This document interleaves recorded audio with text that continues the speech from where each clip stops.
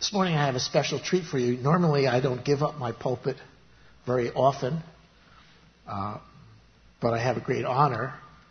I will give it up any day for Jeff Johnson.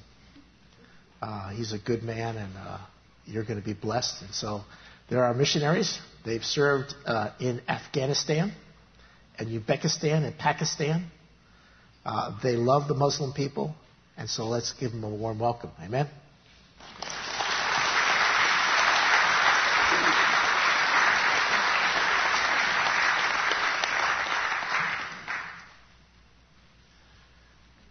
Is he not?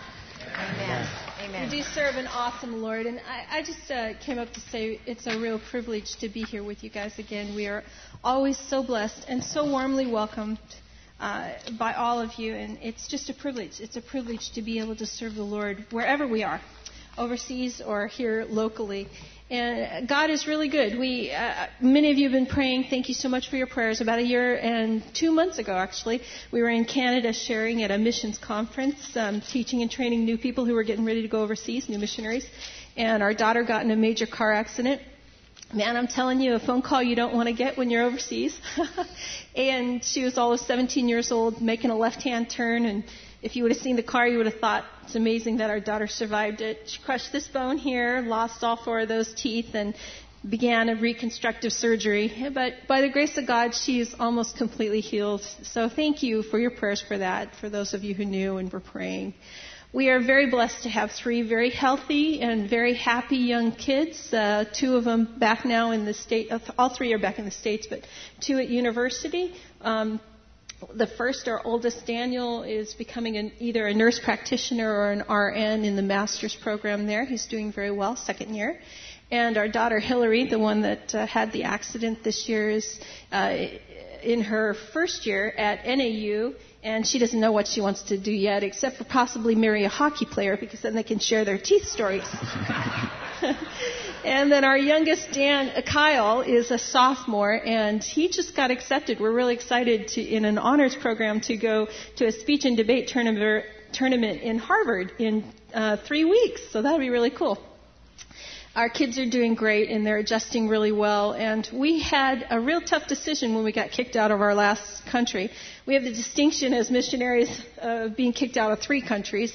And, I guess share it while you can and be bold while you can. Amen? And let the Lord lead where He does. And so the last time when we came through, the kids just really said, since we have moved so many times, would it be okay if we stayed in one location to finish our high school years? And we really felt like we wanted to honor that. Kyle has 2 more years. Jeff and I, that's what they call him over there, are real anxious to get back. But the Lord has plans, and He knows that our children are part of that as well. So while Kyle has 2 more years, the compromise that we came up with is to go back overseas as snowbirds 3 months of the year. So our international headquarters, the leader of our international headquarters, has moved into India, one of the largest unengaged Muslim people group areas, and has asked us if we would come and help train new teams that are coming out through there. So hopefully in the 25 years we've been doing this, that they'll make less mistakes than we did. May it be so, Lord. Amen? And so we plan this summer to be there for 3 months, and then we'll come back here to the States, continue our jobs in the Phoenix Mesa area, training and teaching new people, and then hopefully get a bunch more and get them back out there the following summer. So for at least the next 3 years, that's our plan. So bless you so much for your prayers and that. We are so grateful for Calvary Chapel and for our brothers and sisters because we can't do it alone, can we? We're all a part of this great commission. Thank you. Yeah, good morning. Thanks. Yeah, it's great to be with you this morning. As Roxanne said, our daughter had kind of messed up this bone in that car accident, and so they shot cow bone up in there to build up that bone. And that's worked really well, except our daughter has a hankering for grass at 3 o'clock in the afternoon. Every day. Other than that, she's doing fine. Listen, Roxanne said it. Let me just also say very quickly, thank you so much. We were talking with Pastor Neil this morning, and trying to think, wow, do we remember when we actually got together? And it's been so long ago we can hardly remember. but it would have been maybe back in our days in Afghanistan, at least 10 years, if not more. Maybe 18 years. People come and go from your lives, churches as well. But this church and Pastor Neil has been supportive of us for so many years, and that has been a huge encouragement to us. So we just want to thank you for that. Thank you. It doesn't seem like it's enough, but thank you so much for standing with us. Later this afternoon at lunch, we'll share a little bit more about what's on our hearts for this next season of our life. But now let's go ahead and look at the Word. The Word, as we look at it today, obviously we're going to look at it for ourselves, see what the Lord has to teach us about ourselves. But also I want to draw some parallels with the Muslim world and how the Word is very powerful for Muslims. So let me pray, and then we'll get into the Word. Father, we thank you for your Word, this book that we have in front of us. When we think of the millions and millions of books out there, there is only one, penned by the Creator God Himself. And so it's with great humility now we look, Father, at your words to us. Would you encourage us and teach us and instruct us today? May the glory be yours as you build your kingdom. In Jesus' name, amen. Now, as we get eventually to our main passage this morning in Acts 10, I want to lay a little bit of a foundation. So we're going to go through a couple of verses pretty quickly here. But Isaiah 45, we'll start in Isaiah 45, verses 21 through 22. As you're getting there, we got married in September of 87, and a couple of months after we got married, we said we wanted to be missionaries to Muslims. We didn't really know at the time where Muslims were. We pulled out a map, and we said, there's a probably pretty good chance we'll find some Muslims in Pakistan. So we went to Pakistan, and it was great. They were like everywhere, It was one of the better decisions we ever made in our lives. And we worked our way up to northern Pakistan, and we worked with Muslims there, and then eventually led a church planting team into northern Afghanistan.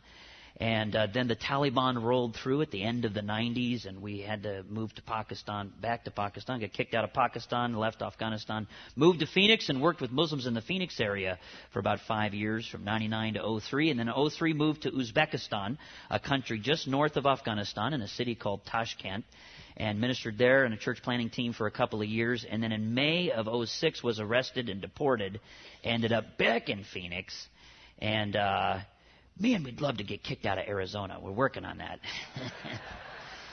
It hasn't happened yet, but we're working on that. And then now our passion is India and the Muslims in India. We'll talk more about that. Now, as we look at Isaiah 45, declare what is to be presented. I'm reading from the NIV. There might be a few words that are a little different here. Declare what is to be presented. Let them take counsel together. Who foretold this long ago? Who declared it from the distant past? Was it not I, the Lord? And there is no God apart from me, a righteous God and a Savior. There is none but me, a righteous God and a God who saves. And now a little bit to the right, over in Isaiah 49:6. It is too small a thing for you to be my servant, to restore the tribes of Jacob and bring back those of Israel I have kept. I will also make you a light for the Gentiles, that you may bring my salvation to the ends of the earth. Now just hold there. I'm going to I want you just to listen to this. In Psalm 96, sing to the Lord a new song. Sing to the Lord all the earth. Sing to the Lord, praise His name, proclaim His salvation day after day, declare His glory among the nations, His marvelous deeds among all peoples. Do you understand that God has a salvation for us? And it's not a plan or an idea or a concept that we have to figure out. It's a person who can be seen. See? Now we transition from the Old Testament out of the New Testament. Luke 2:30. And you remember the old guy Simeon. You remember him. And his prayer to God was, don't let me die, see, until I see your salvation. In Luke 2, verse 30, we see Simeon's words. He was praying this, remember, in the temple. And one day he looked up and he saw this young couple carrying this infant up the steps of the temple. And a thought went through his head, God speaking to him. And God said, that is the one. And here's his words in Luke 2:30. For my eyes have seen your salvation, which you have prepared in the sight of all people, a light for revelation to the Gentiles and for glory to your people Israel. And now just move your eyes a little bit over to the right to Luke 3, and now we have the testimony of Isaiah about John the Baptist and the classic passage in Luke 3, verse 4. A voice of one calling in the desert, prepare the way for the Lord. Make straight paths for him. Every valley shall be filled in, every mountain and hill made low. The crooked road shall become straight, the rough way smooth. And here it is. And all mankind will see God's salvation. Now let's just put a period at the end of this idea and go to 2 Corinthians 3. Because now we're going to see how this all comes together for the lost and for us as well. 2 Corinthians 3:15. Again, you know these passages. We're just reminding ourselves again of God's salvation as seen in the face of Jesus. Now, in 2 Corinthians 3:15, remember these words. Even to this day, when Moses is read, a veil covers their hearts. But whenever anyone turns to the Lord, the veil is taken away. Lostness means you cannot see. You're blind. But as people turn to the Lord, and there's all kinds of big words and theological things about this, but Scripture simply says, as you turn towards the Lord, the veil is lifted. You and I are not eloquent enough of speech to create sight in the blind. You understand that? He gets all the glory. All we do as missionaries, all we do as followers of Jesus, is we simply move into the neighborhood, learn their language, learn their culture, and introduce them to Jesus. Behold the Lamb of God. He's the one who opens eyes. He's the one who raises the dead, and he gets all the glory. See? The problem with my Muslim friends and your pagan American neighbors is they're blind. See? They can go in their backyards and they can look at the vast heavens and all of the stars and they can go, oh, well, you know, oh, millions of years ago it just happened. Say, blind. Or Muslims can look at Jesus and go, he's just a prophet. He's just a good guy. Blind. See? And you and I can't do anything about that blindness except introduce them to Jesus. And 2 Corinthians 3 is true because as people turn towards Jesus, the veil is lifted. We had an Uzbek gal one time who Roxanne was talking to her about Jesus. Now, in Islam, Jesus' name is Isa. His full name, Hazrat Isa al-Masih, the Holy Jesus the Messiah. By the way, talking about blind people, do you realize that in the Quran, which is the holy book for the Muslims, in the Quran there are only two entities that are holy? Do you understand, my Muslim friend, that every prophet, from Adam to Noah to Moses to David, all the way up, every one of them sinned? In fact, there is a story in the Hadith, which are the sayings of Muhammad, where Muhammad is reported to have asked God for forgiveness 100 times in one day. That is amazing. Most of the time I play with my sin. 100 times a day, Muhammad asked God for forgiveness. But Rasul, my Muslim friend, there is only one prophet who never once asked for forgiveness. Behold, Isa al-Masih. See? They're blind. It's not their fault. They're just blind. So we introduce them to Jesus. If you look at 2 Corinthians 4:4, this is the classic verse. It's basically the Bible's definition of lostness. The God of this age has blinded the minds of unbelievers so that they cannot see the light of the gospel of the glory of Christ, who is the image of God. You know, basically, all religions, doesn't matter whether it's Islam, Buddhism, Hinduism, paganism, materialism, it doesn't matter. All faiths are the same. In all faiths, there is a God. In Islam, God is called Allah. And He does not move. He's static. See? You must come to Him. In Islam, you must pray in Arabic. Otherwise, God does not hear you. You must come to Him. And so basically, all of life is man attempting to get closer to God. See? Now, our faith is the only faith in the entire universe that's different. In our faith, there's somebody who's stuck and can't move. Who is he? Open book test. Me. I can't move. And then Philippians 2 says, my God left His place and came down. Philippians 2:5 says, He became man-faced. He put on the face of a man. He moved into my neighborhood. He came to me. He learned my language. He came to me, and now I can touch Him and smell Him and hear Him, and now I know who God is. And so Jesus says in John 17 and John 21 to the disciples, and thus to us because we're behind the disciples, Jesus says, I'm sending you out the same way I was sent. Question, how was Jesus sent? Answer, Philippians 2.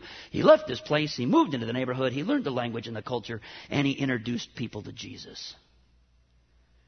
Jesus is the exact representation of God according to Hebrews. Jesus said in John 14, if you see me, you see God. Wait a second, Jeff, are you saying that God looks like that? Wait a second now. Jeff, are you saying that God cares for the world like that? Jeff, are you saying that God loves me like that? Jesus reveals God to us. He is His salvation. The problem is people don't see Him. The God of this age has blinded the minds of unbelievers so that they cannot see the light of the gospel of the glory of Christ, who is the image of God. And now down to verse 6. Now we see God's role here. For God, who said, let light shine out of darkness, made His light shine in our hearts to give us the light of the knowledge of the glory of God in the face of Christ. If you see Jesus, really see Him for who He is, then that is an absolute miracle. In this verse, do you understand that as God is trying to communicate to us, He uses a little bit of a story to help us understand what this means. This bringing or turning on the light, see, this opening of our eyes.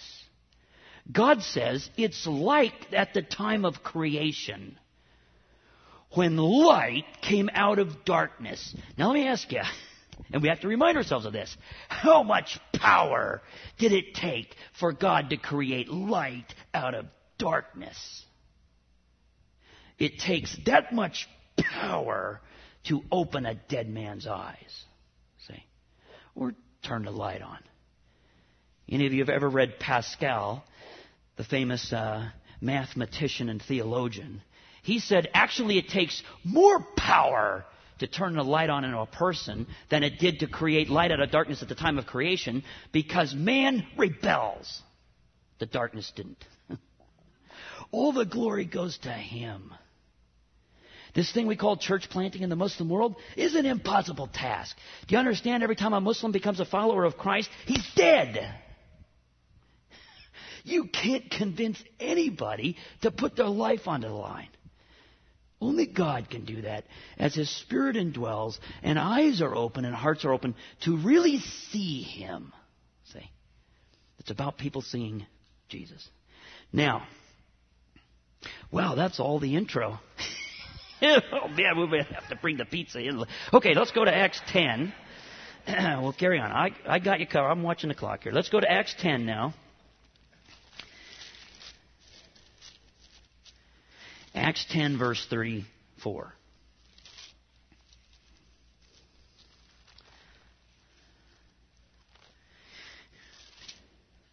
Now, just to set the stage on Acts 10, you just stay in Acts 10:34. And I'm going to just read a couple verses from Acts 10:1. You know this story. This is the story of Cornelius. And God calling Peter and sending Peter then to Cornelius' house. Now, in the first couple verses of chapter 10 of Acts 10, at Caesarea there was a man named Cornelius, a centurion in what was known as the Italian regiment. He and his family were devout and God-fearing. He gave generously to those in need and prayed to God regularly. One day at about 3 p.m, he had a vision. Now, let's just stop there for a moment. We see now from these verses that this is a pagan Roman who's now following the Jewish practices.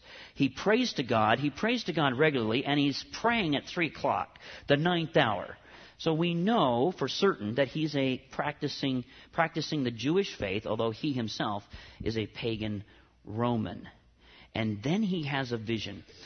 It's one of the great joys of being on the mission field is Acts is alive today. And many times, and you guys know this in your own lives, if you had an opportunity to come up here, you could tell testimonies and stories in the way God is working.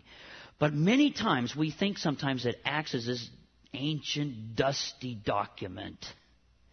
And yet the things that we see in Acts are happening today. One of the most amazing things that we have heard about and experienced ourselves is Muslims having dreams and visions of Jesus. See?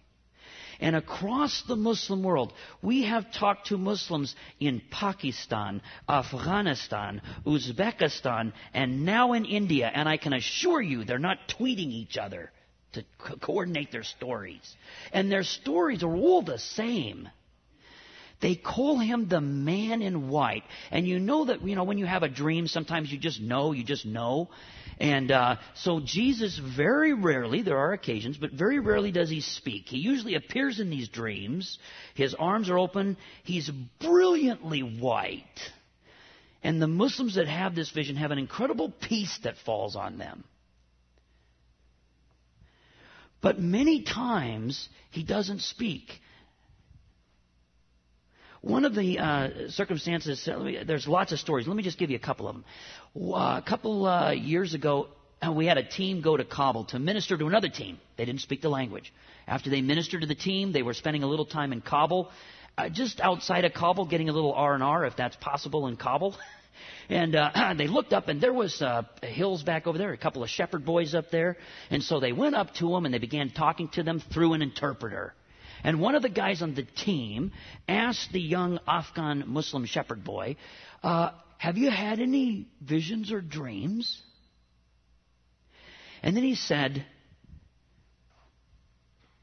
the Afghan boy said, he started walking back like this, like, well, we've seen the man in white, and they all know that the man in white is the prophet Jesus.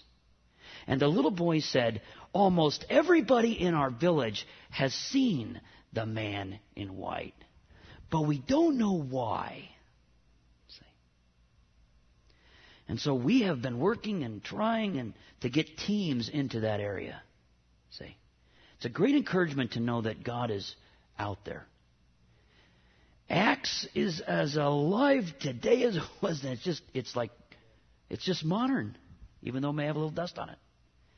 Just recently when we were in India, we met Ahmed. Now he was a Hindu, and he had arthritis throughout his leg. And he went to some Indian Christians, and they prayed for him, and he was healed. This is not a health and wealth gospel. It's just the faithfulness of God gospel. And he began to study the Bible. He joined a small little fellowship. And then one night, he saw the man in white. Jesus appeared to him.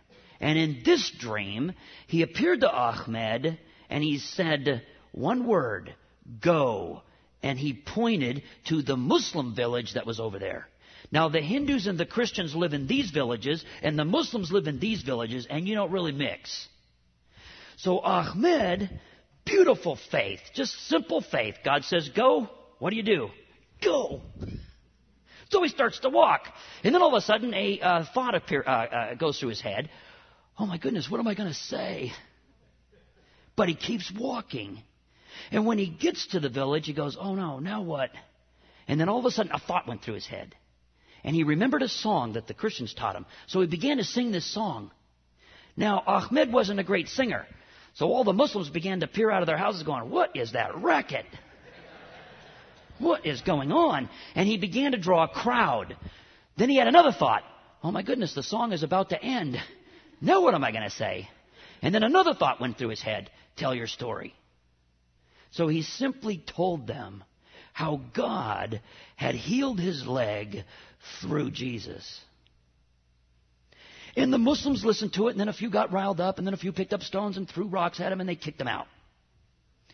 And then 6 months, 8 months later, there was a Muslim family in that village, and their son became gravely ill. And the mother turned to the father and said, do you remember that crazy guy who came here and sang? Well, he really couldn't sing, but that racket he did. He talked about the prophet Jesus, who was the healer. Let's go see if we can find him. So they walked over to his village. They found Ahmed. I'm giving you the short version of the story. And Ahmed met with them. They prayed to God through the one who can heal, Jesus. And the boy was healed. And now there's a small little fellowship of Muslim believers. It started because one very simple man simply obeyed. See? Oh my goodness. You know this. We know so much about God. You could fill volumes of our knowledge. Can I just say that maybe we don't need more knowledge? Let's just obey what we already know. Let's try there. And see how that goes. Oh my God, give us courage. Thank you for the knowledge you've given us, but give us courage to obey. Simple obedience is profound. We see Cornelius has a vision. These visions are happening across the Muslim world. In fact, I was actually teaching a class in Cedar Rapids, Iowa, one time, here about 6 months ago. And when I finished, we talked a little bit about the man in white, and one of the students came forward. He's working with an American Indian tribe in Iowa. He said, I was just with 5 guys last night, Indians, and they've also seen the man in white. Jesus is appearing to Muslims and Indians in dreams. We see it here in Acts. Verse 4. Cornelius stared at him in fear. What is it, Lord? He asked. The angel answered, your prayers and gifts to the poor have come up as a memorial offering before God. God sees your gifts and your actions done to others. You just stay where you're at. I'm going to go to verse 22. The men replied after they had come back to Cornelius, we have come from Cornelius, the centurion. He is a righteous and God-fearing man. So do you understand what we got here? We have Cornelius, which is devout. He's God-fearing. He prayed regularly. He's righteous. He gives to the poor. And yet, that was not enough to save him. So many of your pagan American neighbors think they're pretty good. Yeah, I'm pretty good. I don't need God. See, as good as this Roman was, he still lacked. What did he lack? He didn't see Jesus. He was blind. And so God calls Peter. You know the story. Peter goes and introduces him to Jesus. Now to verse 34. Then Peter began to speak. I now realize how true it is that God does not show favoritism, but accepts men from every nation who fear him and do what is right. You know the message God sent to the people of Israel, telling the good news of peace through Jesus Christ, who is Lord of all. Ephesians 2 says, at one point in your life, you were far from God. See, Muslims, Allah is very, very distant, and they spend their entire life trying to earn their way. Well, here you go. Here is a major passage in the Quran. It's just a couple of verses. This sets the stage for how Muslims, and I would suggest possibly many of your neighbors, view salvation. This is from the Quran, chapter 20, verse 74. I want you to listen to the theology that's in this. Verily, he who comes to his Lord as a sinner at judgment, for him is hell. Therein shall he neither die nor live. Do you understand that Muslims believe that they cannot stand before a holy God? Oh my goodness. I wish everybody in Costa Mesa understood that. Do you understand the Quran is not the inspired word of God? I'm not saying that. There is truth in the Quran, just like occasionally there's truth in the LA Times or New York Times or Time Magazine. Truth is truth. It's not dependent on what you believe or your opinion. Truth is truth, and occasionally it's there. That is good theology. You cannot stand before a holy God. Man, I wish he would have just stopped right there. But he kept writing. But such as come to him as believers who have worked righteous deeds. For them are ranks exalted, gardens of eternity beneath which flow rivers. They will dwell therein. For such is the reward. And here's one of the major foundations of Islam. For such is the reward of those who purify themselves. Do you understand that 1.5 billion people on this earth are trying to purify themselves? They are far from God, as Ephesians 2 says. We both agree that you cannot stand before a holy God, that before we know Jesus, we are far from him. However, Isaiah 30 says, in quietness and rest is your salvation. Most of the world is working hard to bridge this gap, to create peace between them and God. And the gospel, as we see it in Acts 10, you know the message God sent to the people of Israel and to all the world, telling the good news of peace through Jesus Christ, who is Lord of all. And then the writer goes on to explain basically the gospel. We see Jesus, he comes, he's crucified, and then in verse 42, he commanded us to preach to the people and to testify that he is the one whom God appointed as judge of the living and the dead. All the prophets testify about him, that everyone who believes in him receives forgiveness of sins through his name. Muslims believe that if they pray 5 times a day, their sins will be forgiven. If they go on Hajj, their sins for the previous year will be forgiven. If they beat themselves, their sins will be forgiven for the previous year. And if they give up food for an entire month during daylight hours called the Ramadan, God will forgive their sins. Paradise awaits those who purify themselves. Our forgiveness of sins, our right standing before a holy God, is completely based on what Jesus did. Behold the Lamb of God. You know, one day I was at the mosque, and I listened to the sermons at the mosque. They meet on Fridays. We meet on Sundays. They meet on Fridays. And the imam gives a sermon. It's called the khutbah. And I'm always sitting there in the mosque. I have my little 3x5 cards. I'm always taking notes because I want to engage the imam after the sermon. And everybody else is looking at me, and they're all falling asleep during the sermon, you know. And here's this guy writing all these notes, and I think that's kind of strange. But then one day I'm at the mosque, and the imam is giving this sermon. And here is the imam's sermon to the Muslims, 600 men and countless women at the top, which I didn't see, at the mosque on this particular day. Here's what he said. You guys, every day you wake up and you're eating your breakfast and you're watching television. Stop it. Stop it.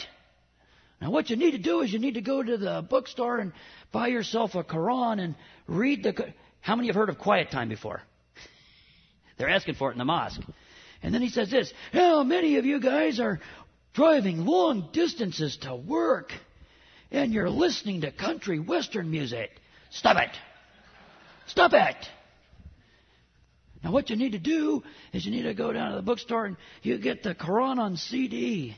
You put it in the thing there and you listen. And then he spent the next half an hour going through all of the commands of God that Muslims are to follow. When he was finished with his sermon, I had 3x5 cards laying all around me. I gathered up all these 3x5 cards and I went up to Imam Saeed and I said, wow, Imam Saeed, fantastic khutbah, fantastic sermon. Look at all the notes I took. And he goes, well, Mr. Jeff, you took a lot of notes. And I said, man, you are absolutely right. It is hard to obey all the commands of God. You know, sometimes I get up in the morning and I think, I'm going to obey this command. And by the time I get to the shower, I've broken it. And then I think, oh, I'm going to obey this command. And by the time I get to the breakfast table, I broke that one too. See? And at that moment, Imam Saeed grabbed me by the shoulder and he pulled me over to the side. He put me way over here. And then he looked to the left, he looked to the right, and he said, Mr. Jeff, looked again. Obeying the commands of God, it's almost impossible. Now, I'm a NASCAR fan. I like to keep things simple. I'm going to oversimplify this. I know. The difference between our faith and Islam, one word. Almost. If it's almost possible to obey all the commands of God and thus have right standing before a holy God, then you need to turn off the television, stop listening to country western music, and just try harder. If it's not almost impossible, but it's impossible, you don't need a guidebook. You don't need to try harder. You need a Savior. Oh my goodness. Behold the Lamb of God. It takes away your sin.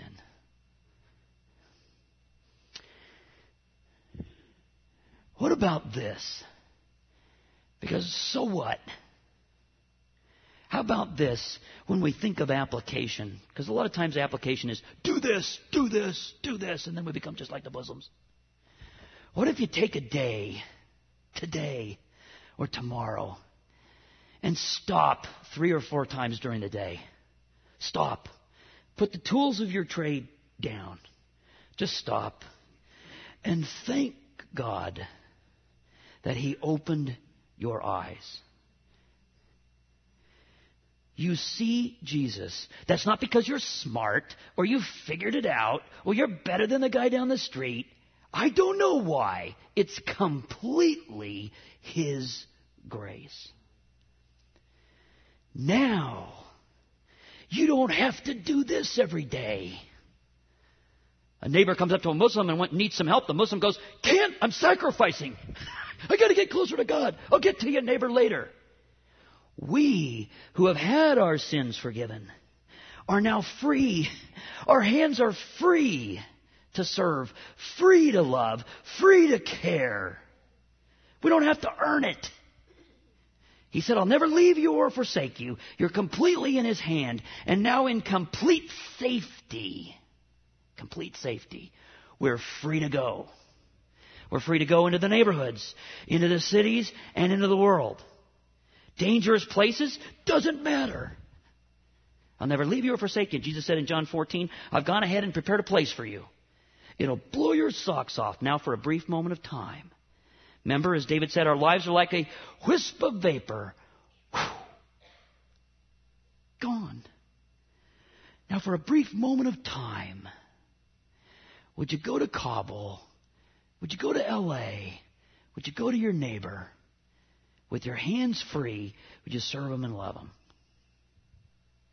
The rest of the world is tired. Do you understand that Muslims are tired? What happens when you're tired? You get cranky. You see, Muslims are cranky. You see it on the news. Turn on CNN, Fox. It's all there. They're tired. May God pour out His Spirit and give them rest. Well, there's lots more to talk about. We'll carry on in the next service. Let me just pray for you, and we'll let you go. Father, thank you for my brothers and sisters here at Calvary Chapel. Each one who sees you is an absolute miracle. Lord, would you give this community and my brothers and sisters here great courage. Not courage based on their own knowledge or understanding or expertise, but courage based on who you are, that you are capable of doing what you say you will do, and that you'll never leave them or forsake them. You are the one who saves. You are the one who's building your church. Now simply with our hands free, our feet free, and in complete confidence, we go wherever you want us to go, Father.